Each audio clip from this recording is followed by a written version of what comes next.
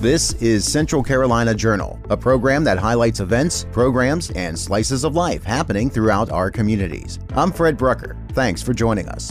Election season is upon us in North Carolina. In this election, many important positions are being voted on, including one U.S. Senate seat, all members of the U.S. House of Representatives, state legislators, and several judges. Many counties are also electing several officials, including for sheriff and for members of the County Board of Commissioners. These officials have significant influence on the laws of the state and the county in which you reside. And with a lot more attention being paid to laws at the state level, you may want to pay attention to who is running for these positions and make your voice heard on who you think would be best to fit those positions. Recently, a forum was hosted by the library at Central Carolina Community College that focused on civil literacy, voting, and community engagement. This nonpartisan event, titled Putting the U in Community, was hosted by Outreach and Assessment Librarian Morgan Pruitt and had a panel that included faculty members Robert Barnes and Bianca Stumpf, as well as Claire Jones of the Harnett County Board of Elections. Today's episode of Central Carolina Journal will share highlights of this panel discussion that took place on October 6th. In the online version of this episode at www.883wuaw.com/CCJ, we will share links to the entire unedited YouTube video, as well as links to several resources that you might find helpful. Just look for episode 2219. For now, though, let's go to the conversation, as hosted by Morgan Pruitt.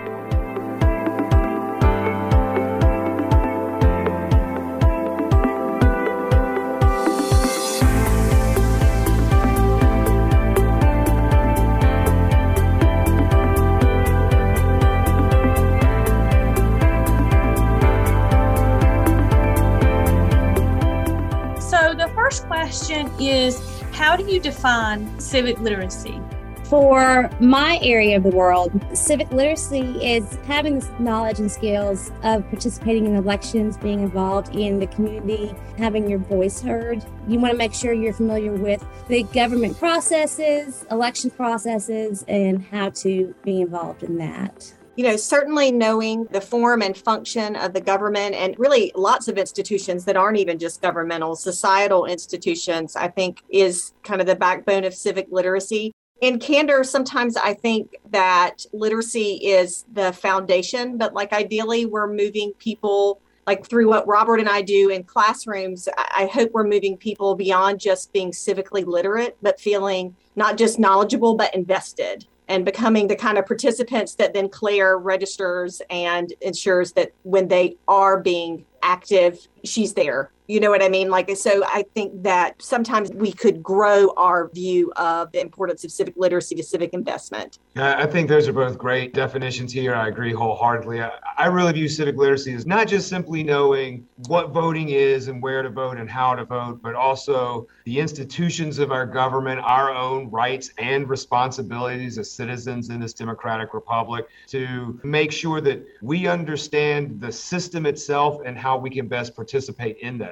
How can we think about civic literacy as a process rather than a destination? For me, it's more of a process than a destination because rules and procedures are always changing. You can sit here and learn everything you need to know about it right now, but in 5-10 years from now, it'll be much different. I can tell you from when I first started to today, there's been so many changes with rules and regulations. So you can't just learn it, feel involved, and then think you're done. It's a constant learning, updating, and processing changes. And two, I think to Claire's point, one of the ways that we can think of it is the information is currently and always evolving, but focus on being the kinds of participants who can identify what makes something a good source of information when we're informing ourselves about how to be participatory. Information literacy is important, how to find good sources and be discriminating and critical thinkers about the information that we consume so that we are making informed decisions. I also think schools have an important role to play. I have often felt disheartened when schools gut civic education courses or social studies education maybe doesn't have as many tests, but also just time in maybe say elementary school classrooms. I feel like if we would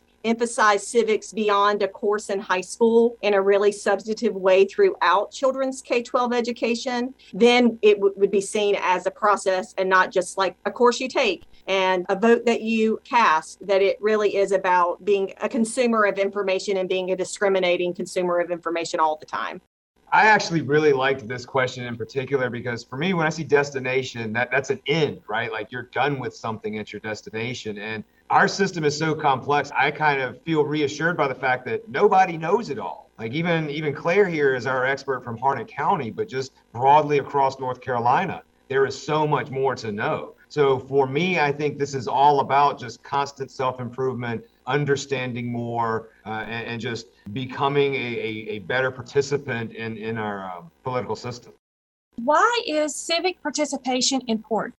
It is very important because you have to be aware of the issues that are out there, but you also have to realize that you also have input into the system. You can't have input if you're not participating. And one of the examples I like to use when I talk to especially younger people, when there's only a handful of people that vote, those people are making the decisions for the majority. An example that I use is, let's say your school, let's say Central Carolina decides to have an election and it's a yes or no question. Do you want more homework on the weekends? And as a student, you think to yourself, oh, well, students outnumber the teachers. We're going to win this. I'm not worried about voting. And then only 20 kids vote, but 35 of your teachers vote. And it's very well you can end up with homework on the weekends because you didn't take that step to be involved in that process. So it is very important to be aware of the issues and then also be involved in it so that your input can be used as well. That's a great example. This question made me think of two favorite quotes, vignettes from early American history. One is reportedly, who knows if it's really true, that Ben Franklin, upon exiting the Constitutional Convention, was asked, Dr. Franklin, what do we have? And supposedly he's pithy with everything he ever said. So it's a republic if you can keep it. So this notion of the responsibility, because really, I think that is what we're all given. There are many places in the world where they don't have this right, but we have this right to be engaged. So I think we need to be responsible with that privilege that we have, because from the very beginning, our social contract with this place was that we were going to live in a republic and that it was our responsibility. And I just feel like it's an obligation. And it's sort of like, I have an uncle who always says, if you don't vote, you can't complain. I mean, I don't know if that's necessarily true, but like I understand the sentiment in it, right? Like you've ceded your stake when you don't meet your obligation, your responsibility as a citizen in a world, in a global context where a lot of people are currently in conflict to get what we might take for granted. Having fully grown up in the United States of America, it is very easy to underappreciate this right of civic participation. It's something you've always had. It's just commonplace. And I spent a lot of time looking at how revolutionary this is in the history of the world, how our Constitution is a phenomenal document of the Enlightenment, and even pulling back from the old lessons of ancient Greece and ancient Rome, where this was a almost like sacred responsibility within society. This is how you get your ideas out into the open and people like you elected government and affect real change within your society. So I think in a democratic republic, civic participation is critical. That's why many of our ancient philosophers like Plato worked so diligently on these ideas of civic virtue, of being able to make these sacrifices for the proper functioning of your society. And I'll say too, I sometimes encounter students who have a distaste for participating because they feel like that's being too political and like they're not interested in that. But we always go back to the Constitution, Madison writing in the Federalist Papers, if men were angels, we wouldn't need a government, basically. Well, they're not. And so whether or not you find this always appealing, it has been and is what we've agreed to sustain. And so I think the responsibility piece just can't be underemphasized. It's so important. I'm going to jump in with one more old story from history here. That's right. And that is George Washington effectively coming out of retirement to serve as our first president because he viewed this really as an obligation. So we've got another question. I would like to learn more about the history of suffrage. What books would you recommend? Well, I had shared a handful that are maybe a little less conventional. I'd love to use images with students. There are two books that I've used in class that are postcard histories of the women's suffrage movement. And so one of the campaign strategies for women getting suffrage is using postcards. And so there are two books that I've recommended that are largely almost like coffee table pictorial reads with these images, with these really interesting postcards that were used, designs that would have a woman not serving up a pie to her kids, but serving up the Constitution, like all of these sort of interesting persuasive visual means to encourage people to re-examine roles for women and ratify the amendment allowing women to vote. And then the other one for women's suffrage, I had a student recommend to me a graphic novel a few semesters ago called She the People, rather than We the People. And it is basically a graphic history of not just women's suffrage and the Equal Rights Amendment debate, but just like women's place in civic culture and life in general. But because it's a graphic novel, I think it can really appeal to young readers as well. So those are two kind of unconventional, not typical secondary sources that might be of interest. Robert, what do you have? I've got some more traditional textbook style for you guys. So if you want a real deep dive into the history of democracy and voting in the United States of America, I recommend Alexander Kaysar's The Right to Vote, A Contested History of Democracy in the United States. He is a very influential member of the political science department at Harvard University, and it is a very thorough, broad overview, but it does have more of a textbook style read. So a little bit lighter, I've got Thank You for Voting by Aaron Smith and Democracy in One Book or Less by David Litt. There are actually, I have found some very informative, like An Idiot's Guide to U.S. Politics and Dummy's Guide to Government. They are surprisingly informative starting points, especially for younger students. To narrow it down by subject, Give Us the Ballot, the 1965 Voting Rights Act by Ari Berman. It's a really good look at beyond the 13th, 14th, 15th Amendment, the struggle to actually achieve greater voting equality within the African-American voting rights movement. For the women's suffrage movement, Sisters, The Lives of America's Suffragettes. It's a great book that'll give you brief biographies of critical women leader from Seneca Falls all the way to the 20th century. Another great book series I like to recommend is Women Who Dare, and they've got a women's suffrage specific edition that's by Ruth and Sinclair. And then again, back to just a comprehensive textbook, because I'm a history teacher, Century of Struggle, The Women's Rights Movement in the United States of America by Flexner and Fitzpatrick. Also highly recommend. I'll just add in, and I'm sure people listening are like, oh, these history teachers with their recommendations. I'll tell you too, in this instance, like for women's suffrage, sometimes reading the actual documents themselves are not that intimidating. The Declaration of Sentiments, Women's Rights Convention in 1848, they kind of drafted their version of a founding document, borrowed a lot of language from other founding documents, including the Declaration of Independence most heavily. That is a 5-minute read aloud. And that's if you have, dramatic pauses. I had also shared with Morgan a couple of the founding documents related to voting. I mean, the Voting Rights Act of 1965 isn't exactly an exciting read, but I mean, man, the Supreme Court is taking it up again as we speak. So that's a pretty compelling read. It's a little more technical, but the National Archives have a copy that's annotated. The old PBS series Eyes on the Prize was a really popular televised Black history experience many years ago, but several of their episodes that tell the story of the Black civil rights movement are voting centric because that was such a critical goal for the Black civil rights movement. And then one more graphic novel, John Lewis, recently enough deceased, but longtime member of Congress and a civil rights activist. He collaborated with an Atlanta-based graphic novelist, and they have a trilogy, which are graphic novel depictions of his life and lots of things about Selma, and then eventually him being instrumental in the Voting Rights Act. That's how you get your best understanding, right?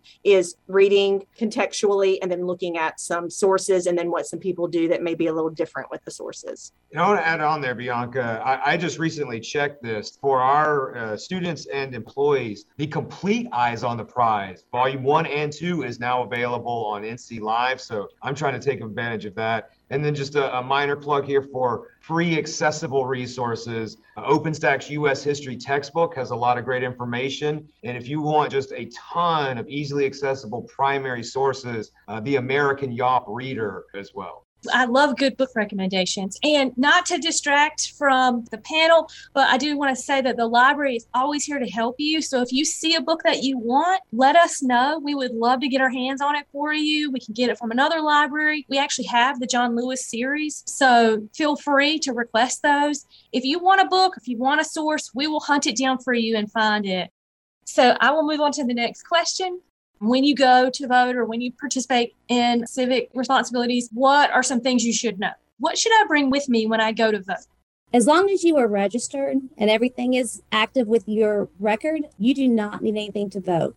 When you go to vote, you'll be asked to state your name and your address. But I don't know if your mom ever told you, don't ever leave home without your ID. So it's still nice to just have something with you just in case. But for most of the instances, you won't have to have anything with you.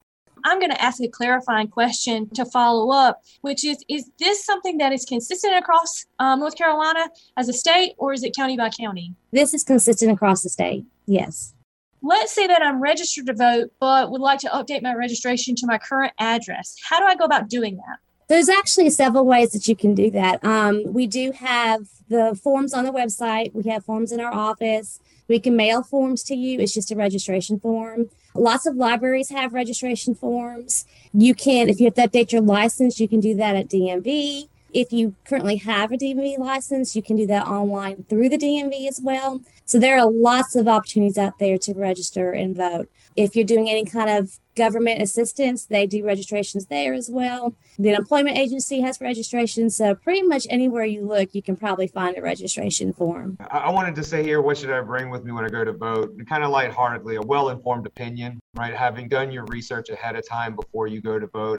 But for young people especially, do not take selfies when you go to vote. Get yourself in a lot of trouble. I will say it is illegal to take a picture of a ballot. So if you want to take your picture, you can take it as you're walking in or after you've left.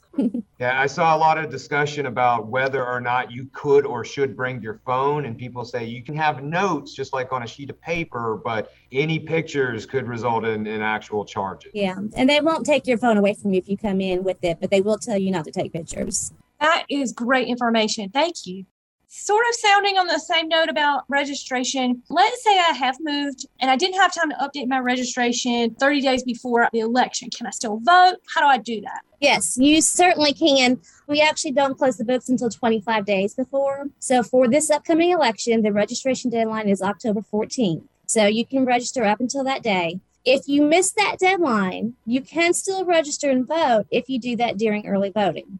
Of course, because you've missed that deadline, you will need to bring more documents with you when you go to vote. You will need to bring what we call a HAVA document, which is a Help America Vote Act document. And so basically it can be a driver's license, but if you don't have that, it can also be a government document, a utility bill, or a bank statement that has your name and address. And you can do that at any early voting site. You cannot do that on election day, though. If I choose to vote early, can I do so at any of the early polling stations, or do I have to go to a particular one? So you can go to any early voting location that's in your county. If you live in Harnett County, we have 4 locations, and you can go to any one of those. If you live in Harnett and you're going to school at Central Carolina in Lee County, then you still need to come back to Harnett County to do that. We do have all of our early voting locations on our website, and I know we have ours in Harnett, so if you did live in Lee or Chatham County, you would go to those respective websites to find those locations. But you can also go to the State Board of Elections website, and there you can find any early voting location anywhere within the state. How do I find my polling place? So again, I hate to keep putting people to the website because we have so many resources on our website as well as the State Board website. But if you called us, we can tell you where they're at as well. Is it possible for me to see a sample ballot before I go to vote? It is possible, and it's highly recommended. I'm sure that the teachers on board would agree as well, because looking at your sample ballot before you go helps you in that civic literacy. You can see who in your district is running. You can actually look up those people's information. Now, because we are a nonpartisan agency, we don't have information on candidates or referendums or any kind of information like that. So you would have to do a little bit of research on your end. I know there's lots of websites out there. practice your civic literacy and knowing your resources. What are you looking at? But this is a good way to see what exactly you would have, what your options are, and then you can research those individually before you go to vote so that when you do get there, you're educated and you know exactly what you're doing when you do get there. There is a nonpartisan Skim Your Ballot website that allows you to begin your research. I won't say that it's definitive. And then, of course, we know some issues will matter to some voters more than other issues. So again, it's just a jumping off point. But my American history courses have used the Skim as a news source and used that Skim Your Ballot website. This one is tied to the upcoming midterm elections, which I will point out with sample ballots and this thought of elections. I do tell students sometimes, we're approaching a midterm election to remember it's really easy for us to nationalize our thinking about elections. But in your day-to-day living, your city council representative, your school board representatives, they have such a dramatic, county commissioners, they have such a dramatic impact on your daily life to not be dismissive just because we're not maybe in a nationalized campaign season. So just a pitch for voting for those local referendums and candidates, not just thinking of things in the larger scope. And honestly, full disclosure, I've been voting in elections since back in the 20th century, and I still use the sample ballots just to make sure I am aware of everything that's on the ballot. And the wording, particularly of things that over the years that can be issue or amendment to Constitution based and things like that, state constitution, the wording is so important for you to be knowledgeable about that. Sometimes it is not just a name that you're selecting. There have been instances of that as well. And I will add, too, that after every census, we redistrict. And so a lot of people may not realize that they're in a different district than they were, especially locally. A couple of years ago, you may have been in Commissioner District or School District 1, and now you're in District 5. So having that simple ballot, you'll see that in advance. And then again, just to know the flow of the ballot. For example, in Harnett County, our ballots are two-sided, but there's only one race on the back side. So if you went and voted and weren't familiar with how your ballot looked, you could possibly miss that race on the back.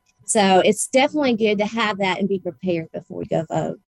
Can I vote by mail for any election, even local ones? Now, this is also going to depend a lot on where you live at and what municipality you're in. So for Harnett County, we do have absentee ballots for every election, and even our municipals do allow absentees. But the municipals, which is basically your cities or towns, they do have the ability to opt out of absentee by mail. So you would need to make sure for your municipalities, you definitely look for that. But to vote by mail absentee, typically across the board, is allowed everywhere. How do I go about requesting one? Absentee ballot request forms, that can be found on our website. We have them in our office. The state board actually has a portal now. And so you can go to the state board website and use the portal to request an absentee ballot completely online. Of course, your ballot will still be mailed to you, and you'll still have to follow the instructions for having witnesses when you vote that ballot, but that can all be done online now. You mentioned witnesses. Can you explain that a little bit? The one way to have the security with the absentee by mail is all ballots have to be, after you vote it, the envelope has to be signed by the voter and then 2 witnesses or a notary. And that way, when we do get that back and our board's approving them, that is how they validate that you actually voted that ballot. And that's one of our fraud protections that we have. When we think about witnesses, can it be just anybody, or can it be like, a parent or a relative, or do they have to be over the age of 18? Anybody over the age of 18 can be a witness, and they can be a family member, they could be a neighbor, they could be anybody. The only person it cannot be is a candidate or your union. How can I check my registration status? Can I only check my status online, or are there other options? You can check it online. That's about the easiest way, but you can also call us and we can look up your status. We can make sure your address is correct. We can check your voter history. We can answer any questions you possibly may have. Yeah, and I'd like to add to that. In the instances that I've needed to contact the Board of Elections, they have been very informative and enthusiastic. That are really just interested in informing our voters.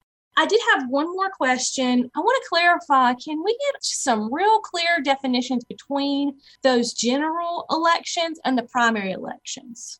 Our primary elections, which are usually in the springtime, is how the party determines who they want to run in the general election. So when you vote in a primary, your ballot is going to be aligned with the party that you're registered.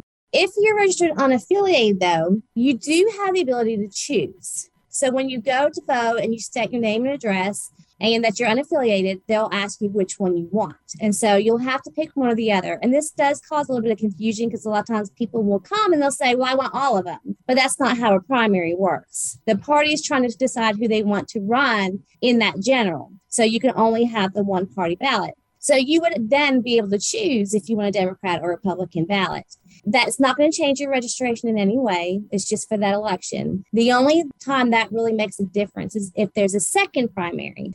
Let's say they had 50 people running and they didn't get a good percentage during the primary, they would then go to a second primary. And so if you voted a Republican ballot in the first primary, you would have to vote a Republican ballot in the second primary. That way there's not too many people flipping around and changing in the game. During a general election, which is in the fall, November, that is where all the party people are on the ballot. If you want to vote a straight Republican, you can go through and pick all the Republicans out. If you want to do straight Democrat, you can do the same thing. Or if you really do your homework and you vote for the person based on what they stand for, you can cross over depending whatever party choices you want. If you choose not to vote in a particular contest, it's not going to void your ballot out. You can simply vote for the contest that you choose and leave the others blank if you don't feel comfortable voting in those. But during odd years, we do also have municipal elections. And so those are our elections for our cities and our towns. And we basically have at least 2 or more elections every year.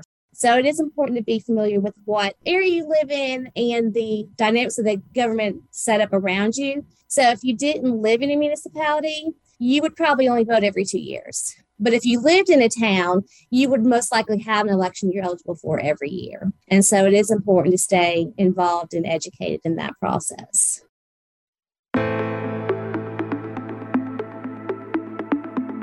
We couldn't fit the entire session of this forum into one episode of Central Carolina Journal. If you want to hear the discussion in its entirety, we will link to the full YouTube video in our show notes for episode 2219, which you can find at www.883wuaw.com/CCJ. There, we will also provide a link to a civic literacy guide that the CCCC library has made available. We will also provide several links to information about voter registration and options for voting in this election. But here's some quick information. Registered voters can request an absentee ballot before Tuesday, November 1st at votebymail.ncsbe.gov. This website is also where you can request a sample ballot. In-person early voting takes place between now and November 5th. If you are not yet registered to vote and want to vote in this election, this is your only option. You can learn about early voting sites for your county by going to vt.ncsbe.gov and clicking on One-Stop Voting Sites. Then click on your county of residence. When you go to a polling site, you will need proof of your residence in order to vote. Learn more at ncsbe.gov/registering and click on How to Register. Then, under Voter Registration Deadline, click on Register in Person during early voting. Note that hours for early voting may differ from county to county. To vote in person on November 8th, you must already be registered to vote. Polls will be open from 6:30 a.m. to 7:30 p.m. Check with your County Board of Elections to find the location of the polling place where you are registered to vote. Again, all of these links will be available in the description of this episode online at 883wuaw.com/CCJ. Just look for episode 2219. If you're listening to this episode on a podcast app, you should find these links in the show notes. By the way, you can find all of our past episodes of Central Carolina Journal at www.883wuaw.com/CCJ or by searching WUAW on your favorite podcast app. And if you have an idea for a future episode, give us a call at 910-814-8859 or email us at wuaw@cccc.edu. Central Carolina Journal is a public affairs presentation of Central Carolina Community College and its radio stations, 90.5 WDCC and 88.3 WUAW. I'm Fred Brucker. Thanks for listening.